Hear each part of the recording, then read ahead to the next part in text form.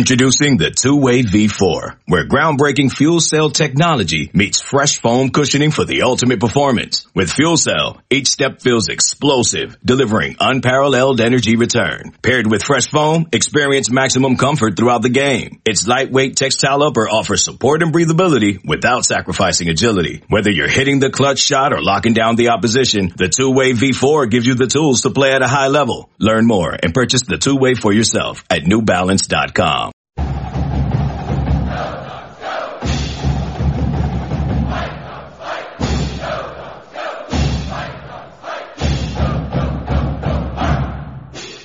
I'm Kim Reynolds of Dogman.com with Chris Fetter, Scott Eklund. Time for another edition of Dogman Radio, Letter of Intent Day. The first one is behind us, and holidays coming up, transfer portal kind of in flux out there with a lot of stuff going on. But with Coach Kalen DeBoer being named, and he finally filled out his staff, retained a couple of guys, and then had to wait until after the bowl game to get the rest of the guys from Fresno State. And Chris, taking a look at the list of assistant coaches he's brought in, any of those really jump out at you?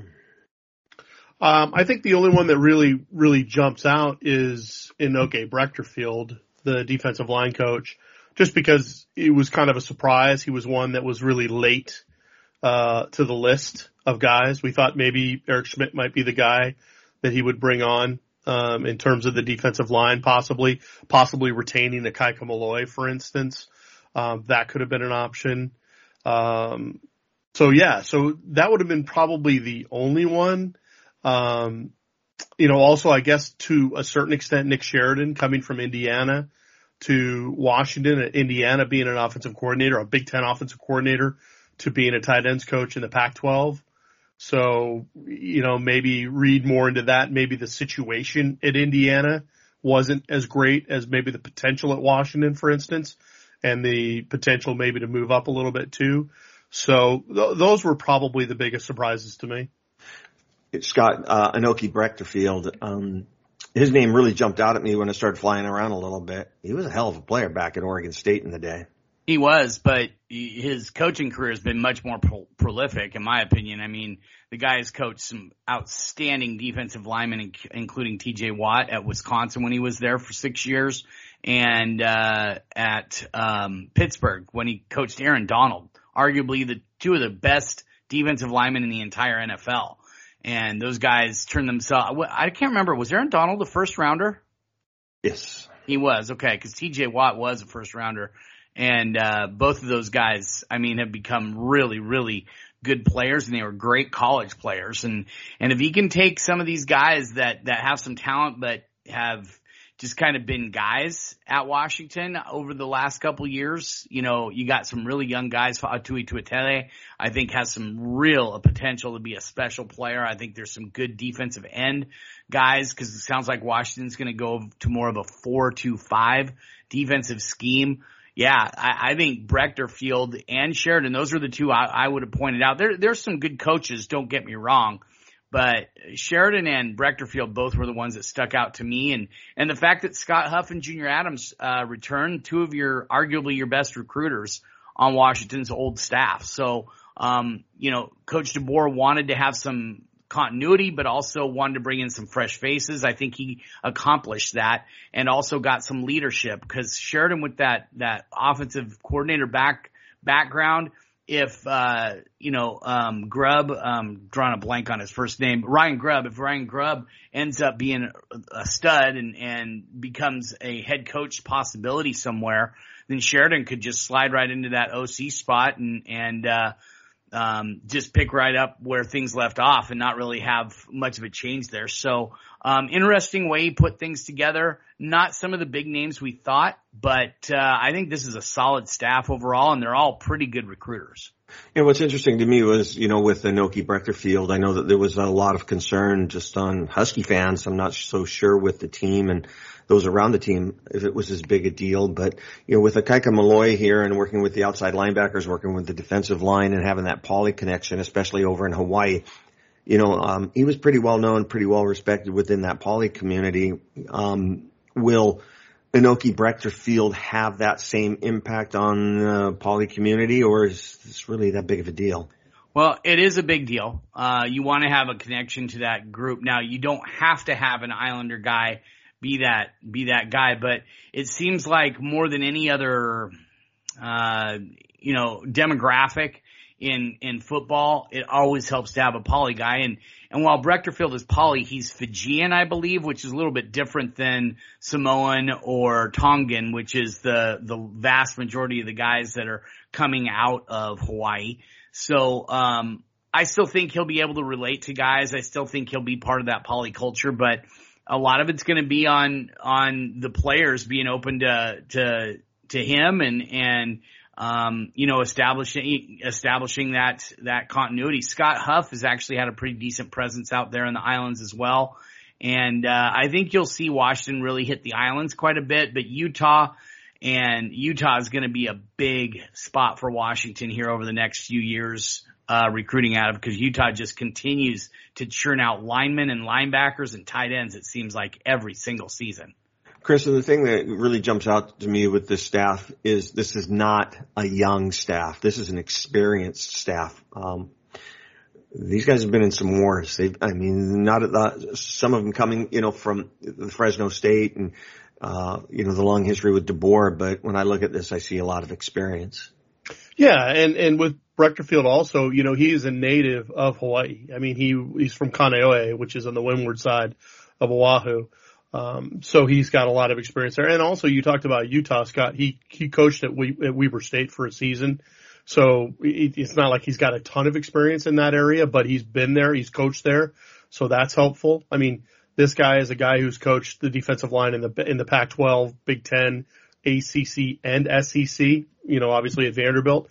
So, that's a guy that's got a lot of experience, and that's someone that you would want on your staff. And there's no doubt, Kim, that, when you look at a guy like Nick Sheridan, again, who was an offensive coordinator in the Big Ten this past season, I mean, and not to harp on it or put too fine a point on it, but it really does underscore the significant lack of experience in the previous staff.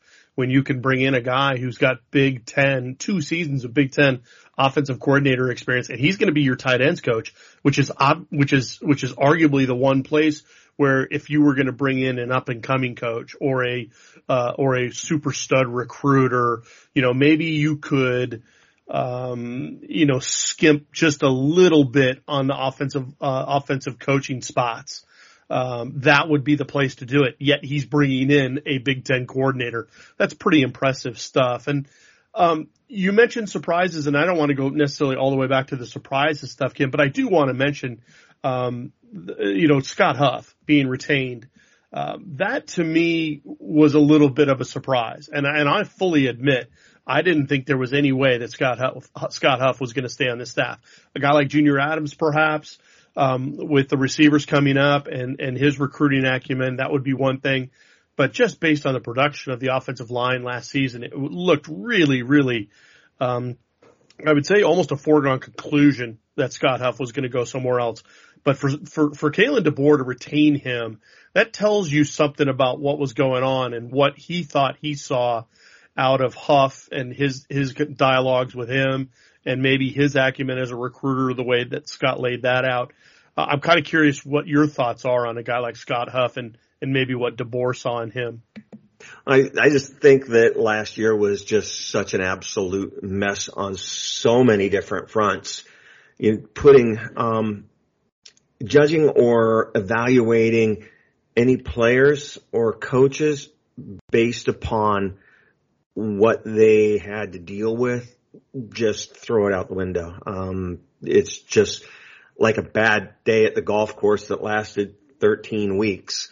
With it just so many times on the offensive line, I looked, the replay and watched it in slow motion, and guys just didn't know who to block. It just looked so confusing. And those guys are more talented than that, and just looked like the schemes that they were running, nothing was in sync, and it looked like there was a lot of turmoil going on there. So, I'm not surprised that Scott Huff got retained. And one of the unique things I think about this coaching staff is when you take a look at Scott Huff and then Ryan Grubb and Kalen DeBoer, I think that they've got some versatility on this staff where Scott's not going to be the only one maybe working with those guys. You've got some other guys with some versatility that may be able to jump in and help with that offensive line. And, that goes last year with the quarterback situation, the year before, where they really haven't had a quarterback coach and they haven't had anybody really to work with a quarterback to be a quarterback. Now they have 3 guys that can work with the quarterback. So when you're taking a look at a guy like Scott Huff coming back, I think he's going to get some help from some other guys on the staff. And when you take a look at the quarterback position, I think there's 3 guys that can have input in that room. And that's kind of what I like about it, Chris, is the versatility of these guys, that they've been around and worked with these different position groups at a different time. Well, yeah, and not only, is DeBoer obviously a former offensive coordinator. Now you've got Grubb, obviously, with offensive coordinator experience, Sheridan with offensive coordinator experience. You've got Junior Adams now with his experience the last few games of last season. You bring in Lee Marks at running back, who was the interim head coach for Fresno State in their bowl game that they won.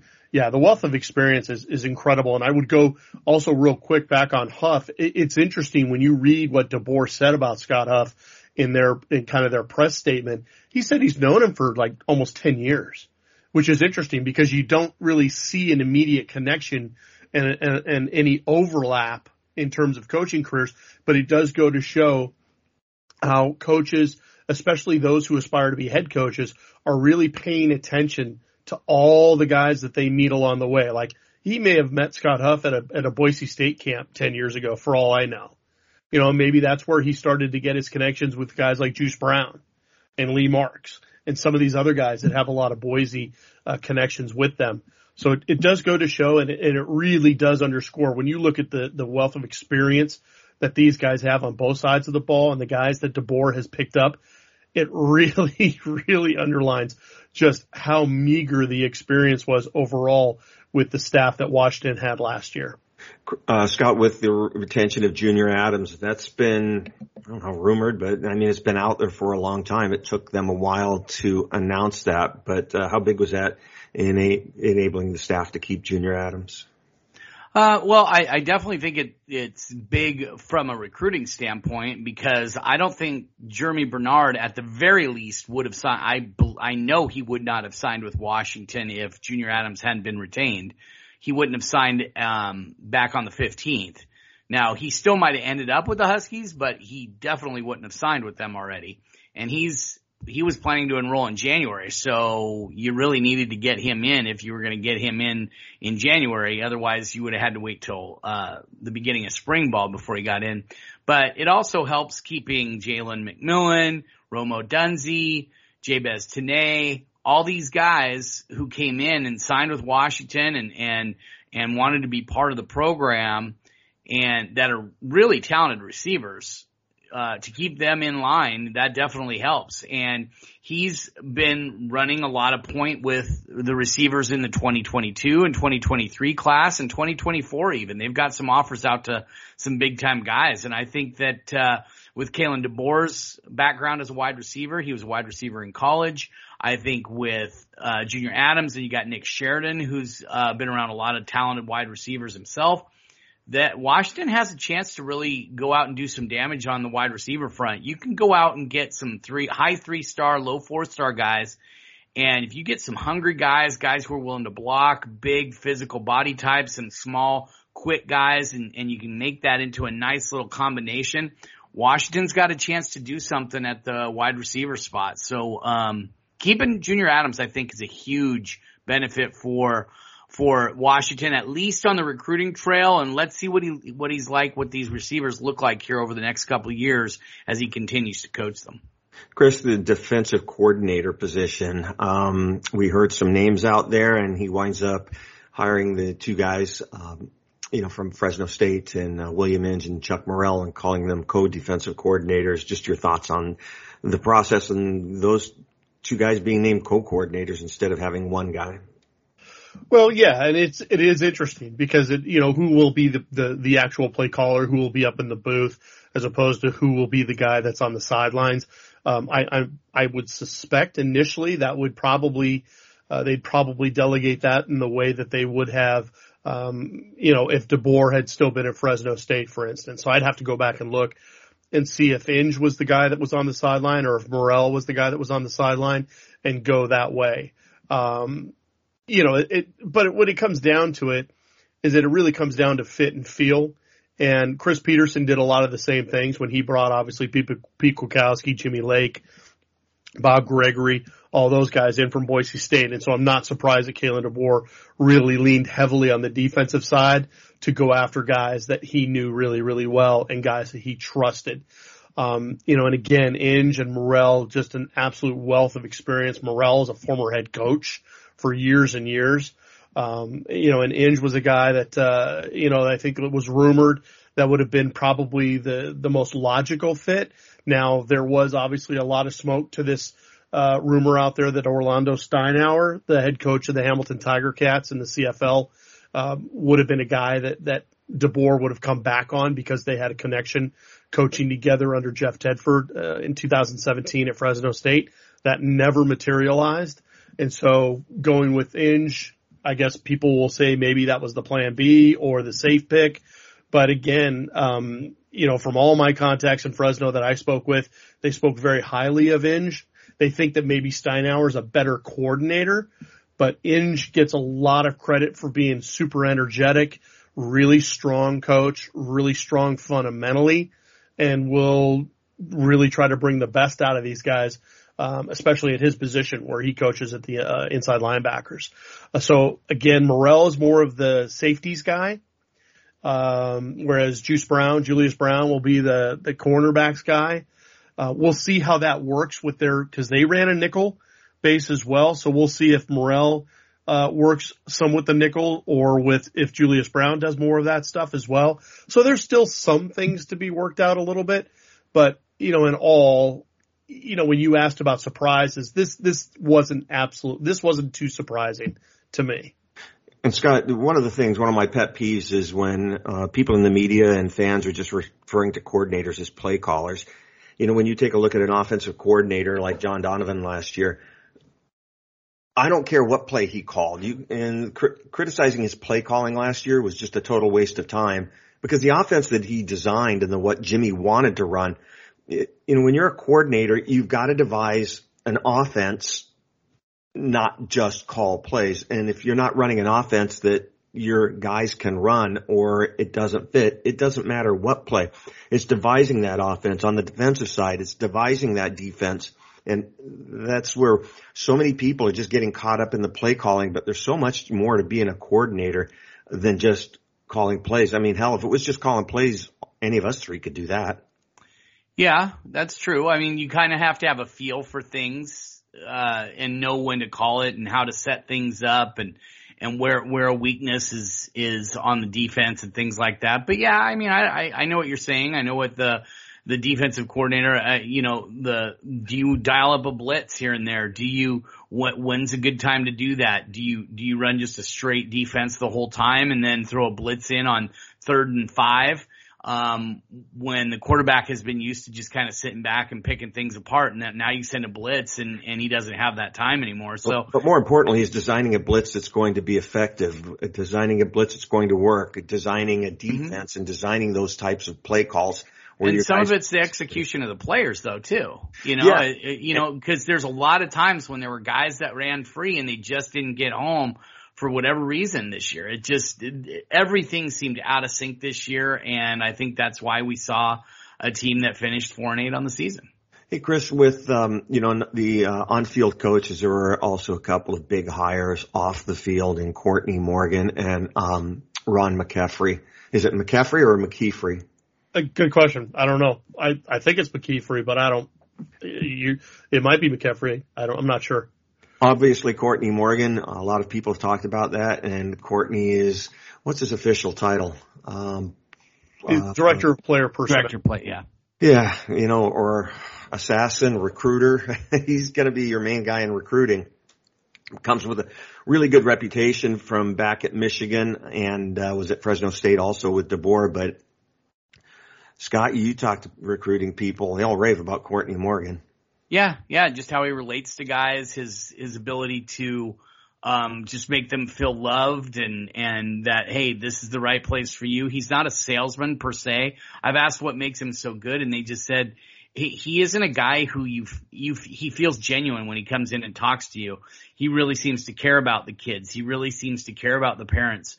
And that's been a big thing, that just building those relationships. I mean, recruiting is more than anything. It is about building relationships. And if you aren't able to do that, then you're just not going to be able to be successful on the recruiting trail. And Courtney Morgan is adept at dealing with, people on that level and knows what it's like to be a player that's highly coveted and going to a place that he wasn't from, because he was originally from Southern California, correct? I think so. Yeah. LA. Yeah. And then he went up to Michigan and played and was a really good player there. And then, but he knows what it means to be recruited 2,000 miles away to a completely different climate than what he's used to playing in. And so, can he go down to Texas and get kids, 4-star who is wanted by Texas and Texas A&M and bring them up to the University of Washington? Now, I mean, Washington's been able to get some good Texas players, but none of them have been Texas A&M or Texas targets. Levi Onwuzurike, as good as he was coming out of high school, he didn't have an offer from either of those schools.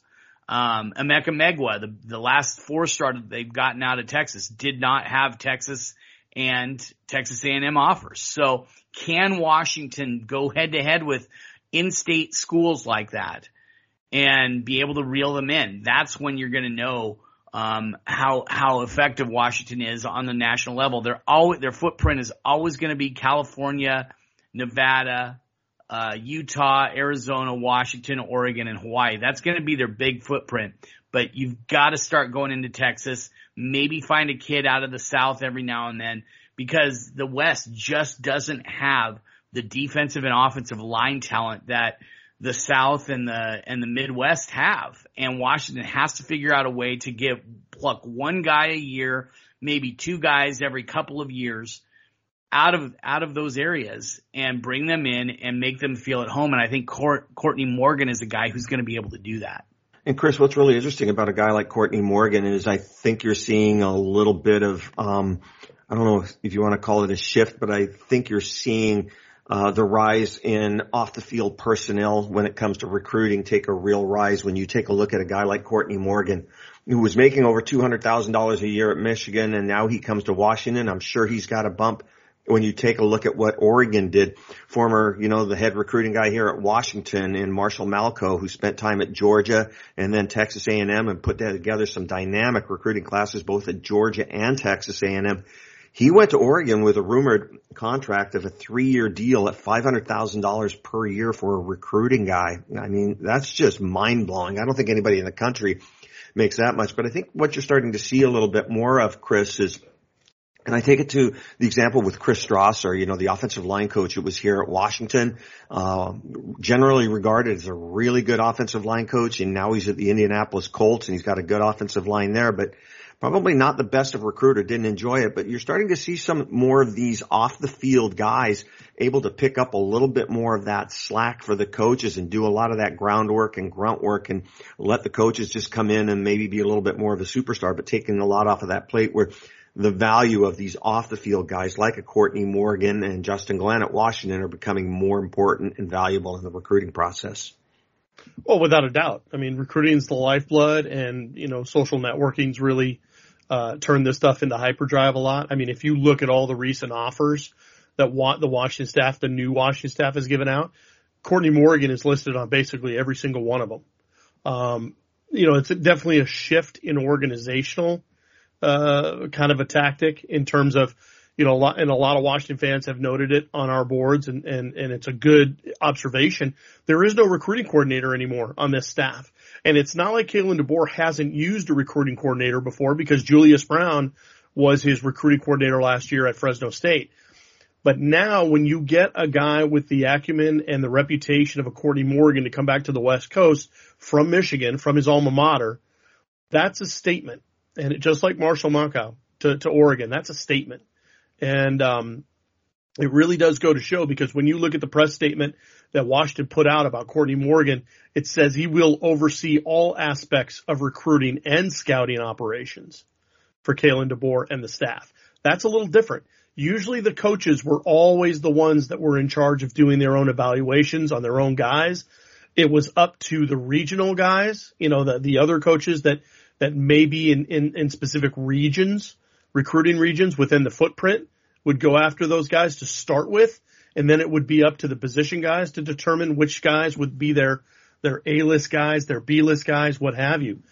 Well, Courtney Morgan's going to oversee all that organization. Yep. He's going to be at the heart of all of that, and he's known as a really, really good evaluator, which I think is something else that we haven't necessarily seen in previous staffs. And what's interesting is when you talk about an offensive coordinator and a defensive coordinator and then putting together an offense and defensive game plan and something that works, the recruiting coordinators aren't just calling kids. They're devising, the mailings that go out, the videos that go out, the social media presence, and, developing a plan for each and every one of these recruits and devising a specific plan, making the schedule. So there's a lot more that goes into place on the administrative end. It's kind of like, practice behind the scenes on the football team, and then you get to see, their fruits on Saturday. Same thing in recruiting. There's a lot that goes on behind the scenes before a phone call and an offer even happens. So, and we're also, Kim, I was going to say real quick, we're also starting to see hopefully things opening up a little bit in terms of, with fingers crossed, COVID is starting to kind of dissipate a little bit. I know there's new stuff going on, but you've seen now there's invitations going out for a junior day, and Washington hasn't been able to have a junior day for the last couple seasons. These are huge to try to get a jump start on, like, for instance, the 2023 and 24 classes, which are going to be the ones that DeBoer is going to absolutely have to crush. And that's going to be Morgan's focus, along with all the guys that are going to be working with him. That's the kind of thing that you're talking about in terms of what they're organizing behind the scenes. And we go back to when Chris Peterson got here. I can't remember the coach, but they had the guy turned in the schedule for the recruiting visit for a guy, and they turned it into Coach Pete. And it wasn't as detailed. What will they be wearing? What kind of a car? What kind of music will be played? What kind of route are they going to take? And that's how detailed it was when Chris Peterson was here. So there's a lot more that goes on behind the scenes than just, what the fans see. But, hey, just real quick, Chris, before we move on to, player personnel moves with the portal and everything. Ron McKeefery, what do you know about him? I just know that he comes really, really highly rated. He is a guy that, as far as I know, I mean, again, my Fresno contacts, basically to a man, they said, this guy's NFL quality. You've got to snap him up. If you can get him, you want him. The quote from DeBoer on him, he called him the best among the best in the business when it comes to not just strength and conditioning, but player development as well. He's a guy that, again, like Tim Saha, we always, looked at Tim Saha as a guy that had a lot of foundational stuff, a lot of old school thinking, but he was always thinking outside kind of the box at the same time, if that makes sense. Well, DeBoer's saying that McKeefer's basically the same kind of guy. He'll use foundational stuff, but he'll use the cutting edge ideas as well. And he's always looking for that edge. And he's also a guy that, he mentioned with William Inge, he mentioned a lot with culture and attitude. DeBoer also noted culture and attitude's a big thing with McKeefery too.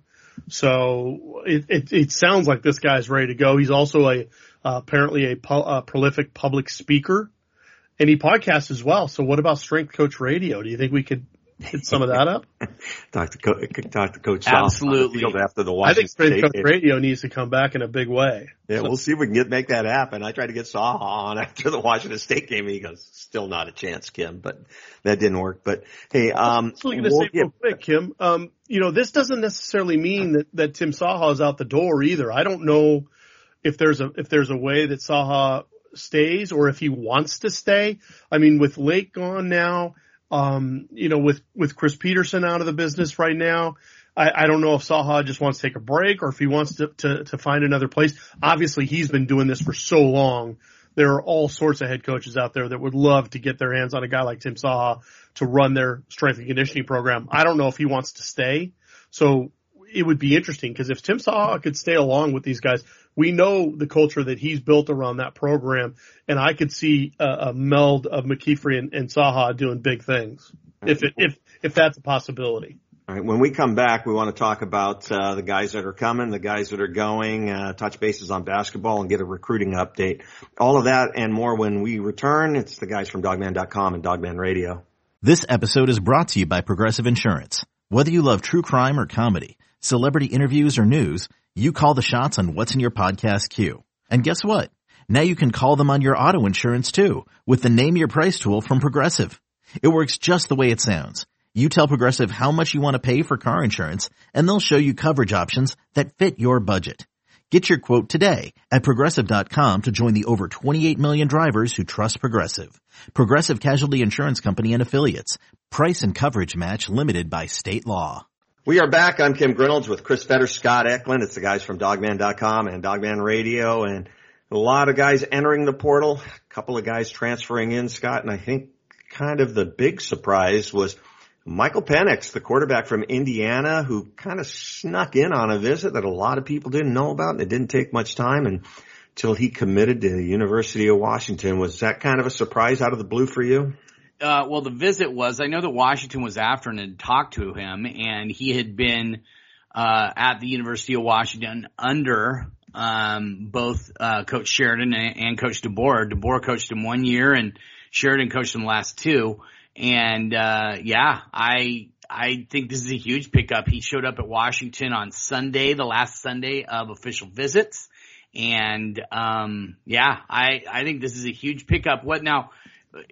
Whether he becomes this immediate starter or if he battles Sam Heward and they push each other and make each other better, his presence is going to put a nice little bit of competition in there into that room with Dylan Morris, with Sam Heward, with Michael Penix. And he adds just a little bit more of that mobility that Washington has lacked at that position here over the last, basically since Jake Locker left. He isn't the same athlete that Jake Locker was, and he isn't going to be a guy who's going to be your primary runner on occasion, but he's a guy who can hurt you with his legs if you guys don't, if the defense doesn't keep track of him. Another coach in the quarterback room is the way I kind of look at it, because he understands the offense. He's run it before. But, Chris, I think the big question on Michael Penix is his health. He's had some surgeries. He's had an ACL and a couple of shoulder injuries. How beat up is he?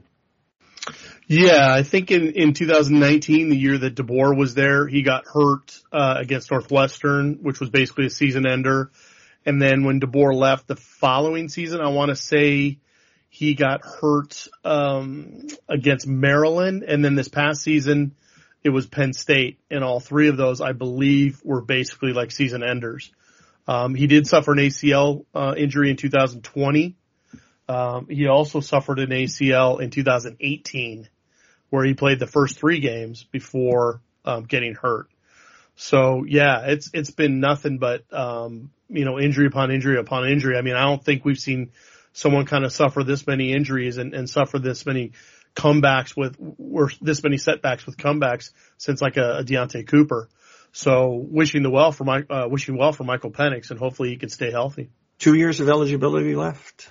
I believe that's true. Yes. Yes. But my guess is he's only going to be here 1.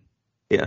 If he starts, at least. Yeah. Yeah. So interesting in the quarterback room. But when you take a look at some of the guys that have left the program, the one that when I'm looking down the list of guys that left, the one that really kind of jumped out at me and I thought was a surprise is Sawyer Racanelli. Well, the thing is, Sawyer should have been playing this year but he doesn't appear to be one of Junior Adams's guys. And I thought he could have played. I thought he could have helped Washington's offense in fall camp and spring ball. He got open across the middle quite a bit. And Dylan Morris found him several times. I know that Patrick O'Brien found him several times for some big plays in practice, and that was big for Washington. And then he doesn't really play. I think he saw time in 1 game at wide receiver. The rest of the time, I think he played in all 12 games, but it was as a special teams guy. and he just wanted a place to play. And he grew up a Husky fan.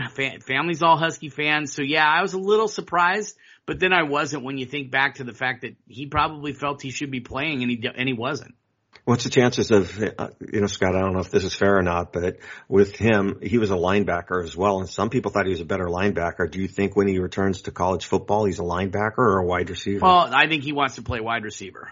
So I think Washington would have been up for him moving to linebacker, considering some of the losses they've had there and could lose here over the next couple months. But, I don't know. I wonder if they asked him to move.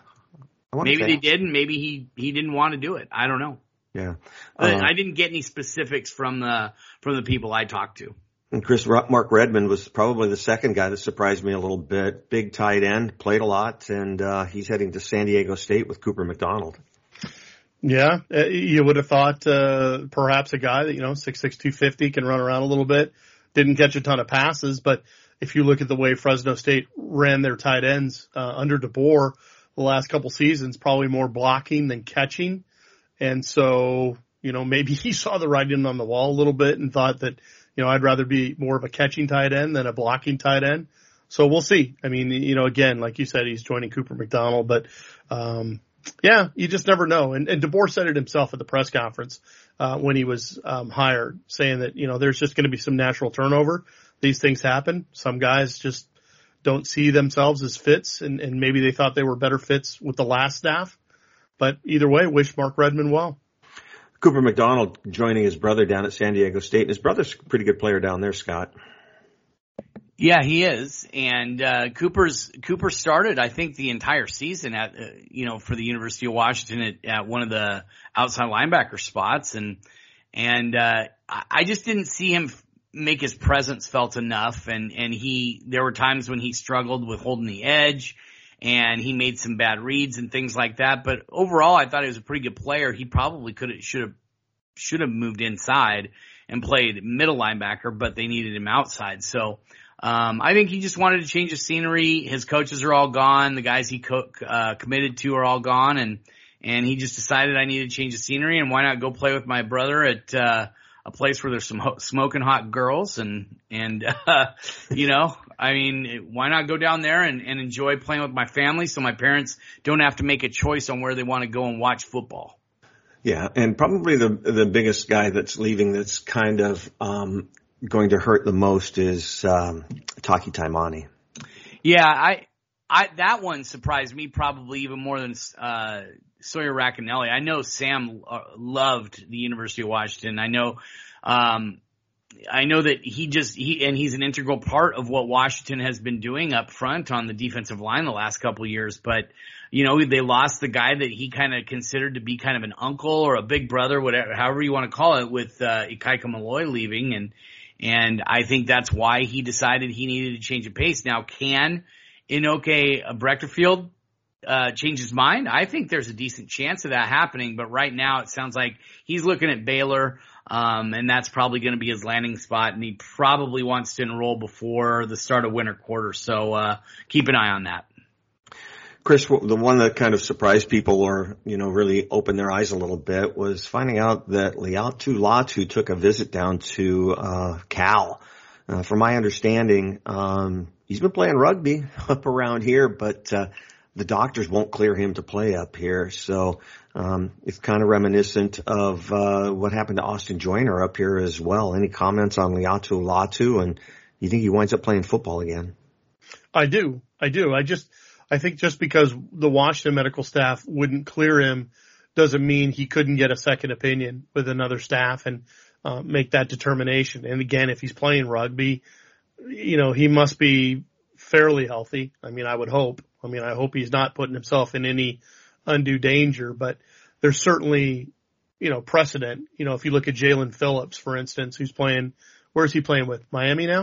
Dolphins? Yeah, Dolphins, yep. Yeah, so he couldn't get cleared by UCLA, but he ended up at Miami and got cleared, and finished off his college career pretty well. So, yeah, so I mean, there's certainly precedent out there where guys, don't get cleared at one place, but get a second opinion.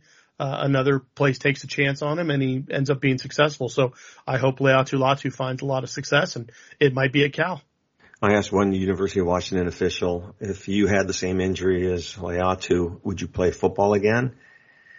And they hesitated. And I said, if it was your son, would you want him to play again? And they immediately said no.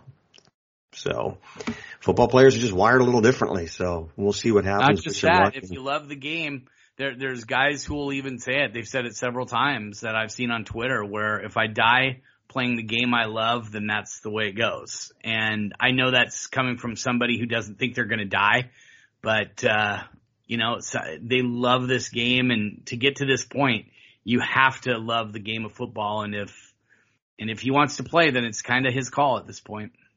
Yeah. Also, one of the guys that left mid-year, MJ Tafisi, the linebacker, he left mid-year, but it looks like he wound up at Utah State, Chris. Yes. Yeah. So that could be certainly a lot of family type situations. And I know Scott mentioned that Taki Taimani could end up at Baylor.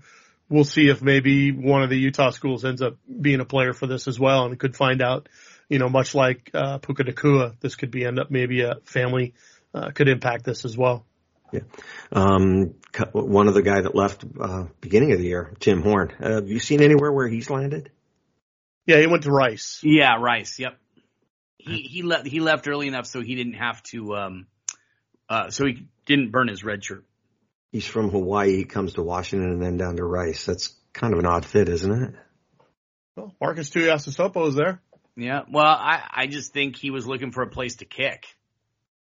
That's what it's like quarterback, Kim. Yeah. You got one kicker usually, and he wants to be the kicker. So I'm going to go scour the thing, put my name in the portal, and coaches tell me that I've got a chance to come in and be the starting kicker for him. I'm going to go take that opportunity. He would have been the kicker for this upcoming year, though, wouldn't he? No, Peyton Henry. Peyton's got another year? Yep, he does. You got to remember, Kim. Everybody's getting an extra year. Everybody gets one extra year. Yeah, I know. It's confusing. Yeah. So. Also, real quick, I'm not sure which one of you guys ran point on Jordan Perryman. Was that you, Scott? Well, sort of. I mean, I talked to him, but we didn't run point on him until after he committed to the University of Washington. But really good player coming out of UC Davis, cornerback, 6 foot, 200 pounds. Could play some safety, but Coach DeBoer said, if we're going to take have some additions to our roster, it's going to probably lean toward corner because we're going to need guys at that spot. Recruiting, there's still, Coach DeBoer said at the press conference that the class with portal guys and more high school guys being added to the roster, he said the total would be about 15. Which is the number we've been telling everybody all year long. No, you've been telling everybody that because you've been spot on it, Scott. So yeah, nobody believed me, but what's that? Nobody believed me, but that's what it's going to be. We'll see. The thing of it is, if you take the credit, then you have to get the blame if they take 17. Nope, can't do it. No, okay. I have said 15 to 17 depending on attrition, but the thing is they're holding back some not offers, but scholarships so that they can have guys come in the portal, and they're going to need portal guys. They need probably at least one more portal corner if they can find them. So we've got 5 guys that signed and then 2 portal guys. So that takes them up to 7. So 8 more players being added. Probably somewhere in that. Well, range. And you also have to remember Emeka Megwa was a signee, and so I don't know if he's going to be placed back in the 21 class or part of the 22 class. Well, he's part of the 21 class from an eligibility standpoint. Yeah, he enrolled, so he's in school. Yep. So no, he's in school, yeah, but I'm saying in terms of how they're counting the numbers, are they going to count him forward or back? It's not going to matter in terms of the 85, and probably I doubt it will ever matter in terms of the 25 because it doesn't look like they're going to get anywhere close unless they start to have some attrition that they didn't expect. I think they have him as I'm looking right now. I think they have him as considered a redshirt freshman on the roster right now. So, yeah. And then, Scott, with 8 positions left, I expect a couple portal guys. Who are some of the top high school guys on the board that they're really going to go after hard? I know Josh Connerly. Oh, Kim. Yeah. I mean, Josh Connerly is the top guy. I'm going to be honest with you. I've been so frazzled trying to keep up with all the new offers going out and things like that. I think Max Brown, a quarterback that's committed to Central Michigan, is a guy to keep an eye on for the 2022 class since they cut Jackson Stratton loose. Maybe you'll see them go after some guys who didn't sign. There's lots of really good players who didn't sign, with schools this past week. And so they're going to be eligible to be recruited here over the next couple months. So that's something to keep an eye on. I'll be coming out with lists here, especially with it being kind of a dead period. It's a good time to look at who the coaches are following, who they're making offers to, and doing some talking to some people behind the scenes. At this point though, Kim, other than Josh Connerly, who they're all in on, I don't know how many. I mean, Joshua Wood, is that a guy who could be a guy that they look at? I don't know. Vega Ikhwane, the O-lineman out of Graham Kapowski, who's committed to Washington and then has opened up his recruitment. I think with Scott Huff staying, that gives Washington a great shot to reel him back in. Joshua Wood, the quarterback, just led them to a state title and a win over the 7A state champion out of Georgia. So those are some guys to keep an eye on. He's committed to Eastern Washington, but I think Washington, if they came in and offered him, I think they would have a really good shot at reeling him in if they want to go that way at quarterback. And then Andrew Savianea, I think is how you say his name. He's also out of Graham Kapowski. He's been a guy that's been recruited by a lot of different schools. He was very close to committing to Oregon. I don't believe he's committed anywhere, but he didn't sign anywhere. So I know that for sure. And he's another guy who I think Washington may be going after quite hard, if they think his body's type fits. He's a defensive end tight end, and I think he's going to play defensive end, if not outside linebacker in college. And Washington needs guys at that spot. So keep an eye on Andrew Savianea. When you talk about Josh Wood real quick, and I just want to touch bases on it briefly, it looks like the entire coaching staff at Washington followed him on Twitter. So yeah. I'm sure after that game, there was probably a phone call. Get everything you can on this, and I'm sure they're doing a deep dive on him. Right? Yeah, I've seen him play several times. I always thought he was probably a better fit at a Group of 5 school or a FCS school, but he's a gamer, man. He's just a guy who goes out and wins, and he can hurt you with his legs. He had 110 yards rushing in one game I saw this season, and special talent, special guy, great leader. Not quite sure if he's quite the prospect you want at a Power 5 school, but the guy just wins. So maybe he is a better fit than I think he is at the Power 5 level. Chris, the basketball team, 3 weeks off with COVID, kind of got wrecked with COVID, as a couple of other teams did as well that went back to the tournament in South Dakota, but came out slow against Seattle U in the first half, looked really rusty, and then came out on fire in the second half to get a nice win over Seattle U. Yeah, they did. It was definitely a tale of two halves for sure. And I think Mike Hopkins said it post game after the win that the first kind of 7-10 minutes of that second half was as good as the defense has looked in terms of the zone and what it can do when they pressure and start attacking and anticipating, passes and passing lanes and stuff like that. So yeah, a really good win against a Seattle team that shoots well, but they were able to limit them. And now they play Utah Valley tonight. And after that, they start Pac-12 play starting December 29th at Washington State. So that should be a fun little road trip for them. 6:00 tip-off tonight, Utah Valley State again at Heck Edmondson Pavilion. Scott, I know you've got to get going, but final thoughts, wrap it up. I think that Washington has done a really good job of bringing in a good coaching staff that'll do really well at the University of Washington, and I'm really excited about where things are headed. I'm always excited about something new going on. Even when Tyrone Willingham was here, I was excited just to kind of see where things go, and that tanked real quick. But I don't think we're going to see that with Kalen DeBoer. I think this is a good staff, an energetic staff, and I think they've got a lot of talent to work with. So it's going to be fun going to spring ball, watching them do some work, watching how the offseason goes, not only on the recruiting trail, but in the development of the players. And then see where things end up in fall camp. And this is a very manageable schedule that just came out, Kim. Just came out late last week. And I'm excited for everything and the direction of things. And I'm excited for Christmas coming up too. Final thoughts, Chris Fetters? Yeah, I just think that, again, it underscores the breadth and depth of experience with the staff that Kalen DeBoer has put together. He obviously culled a lot from Fresno State, but he went to former places like Indiana, went to a place like Vanderbilt to get Inoke Brechter Field to address defensive line. So I think that he's done overall, I think he's done a really solid job of bringing in guys that are going to bring in a lot of experience, but are going to be able to also quickly instill the attitude and culture that they want here at Washington. And then I think the other thing that Washington fans really need to pay attention to is how recruiting is going to change under Courtney Morgan. I think this could be a real monumental time for Washington recruiting, and they're starting to obviously go after some guys and offering some guys that maybe the previous staff wouldn't have offered. It sounds like maybe they're going to offer a few more guys than the numbers that the previous Washington staff had offered.